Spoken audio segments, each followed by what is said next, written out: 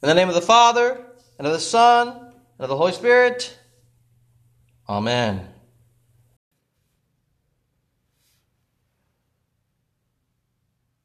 Our sermon text tonight is Judges 6 and 7 and Romans 15, verse 4. Grace and peace to you from our Lord and Savior Jesus Christ. Amen. It looked hopeless.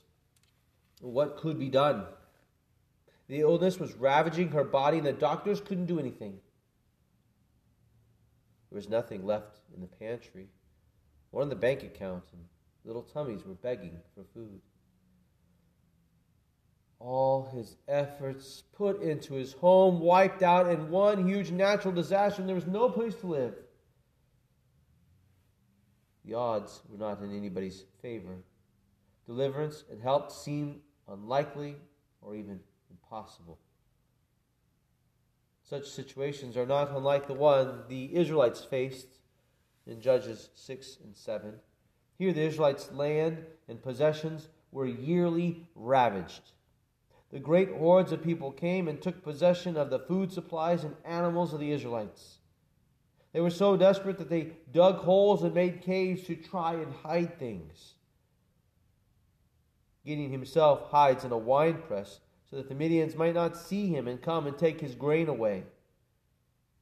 The people fear the Midianites and view them as locusts eating everything in their path. They're there to take and take and take. You can see how little hope there is when the angel of the Lord comes to Gideon and says, "The Lord is with you." And Gideon replies, "Why has all this happened? And where are his wonderful deeds that our fathers recounted to us?" Gideon doesn't expect much.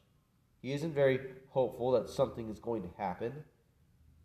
In fact, he ends up asking God for reassurances. Make the fleece dry, make it wet.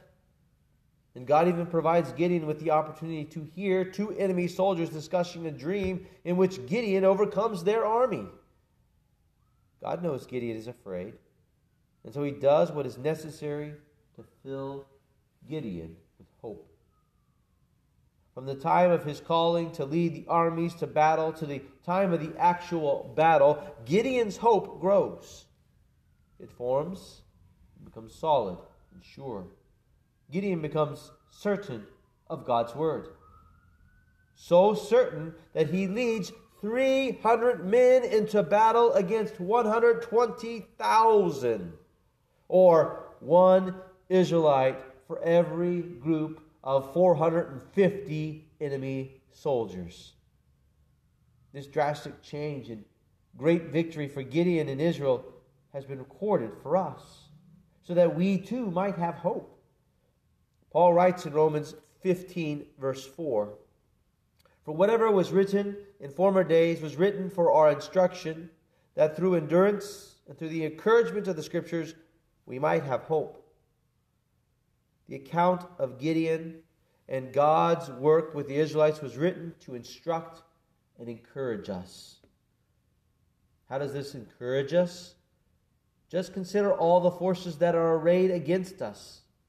The devil is constantly attacking, tempting, and accusing, and whatnot. The world is pressuring us and isolating us. Our own sinful flesh misleads and fights us at every turn.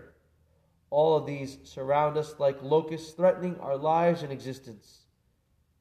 We are like the Israelites, beset by our enemies. But like the Israelites, God speaks for us. He acts to defend us and deliver us. He sends out his mighty soldier, Jesus, who doesn't look like much, who ends up dying on a cursed tree. But with this battle tactic, Jesus gets behind enemy lines and undoes the whole camp, sends it into a panic and uproar. The enemy is scattered, disbanded, destroyed. So while the odds look bad, God can handle it. He upends such situations. He's done it in the past. We can take hope from that. We can take hope in his ability to overcome great odds. We can take hope in His Word, for He keeps it. And His Word to you is Jesus, the baby who came and lived and died for you. God has acted to save you and deliver you. He has rescued you from sin and death and the demonic hordes. He rescues you and will deliver you from your sinful flesh and from the troubles and trials of this world. Take heart. Jesus has overcome for you. The peace of God which passes all understanding. Keep your hearts and minds in Christ Jesus the Lord. Amen.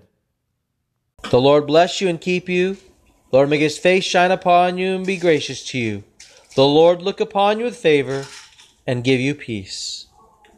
Amen.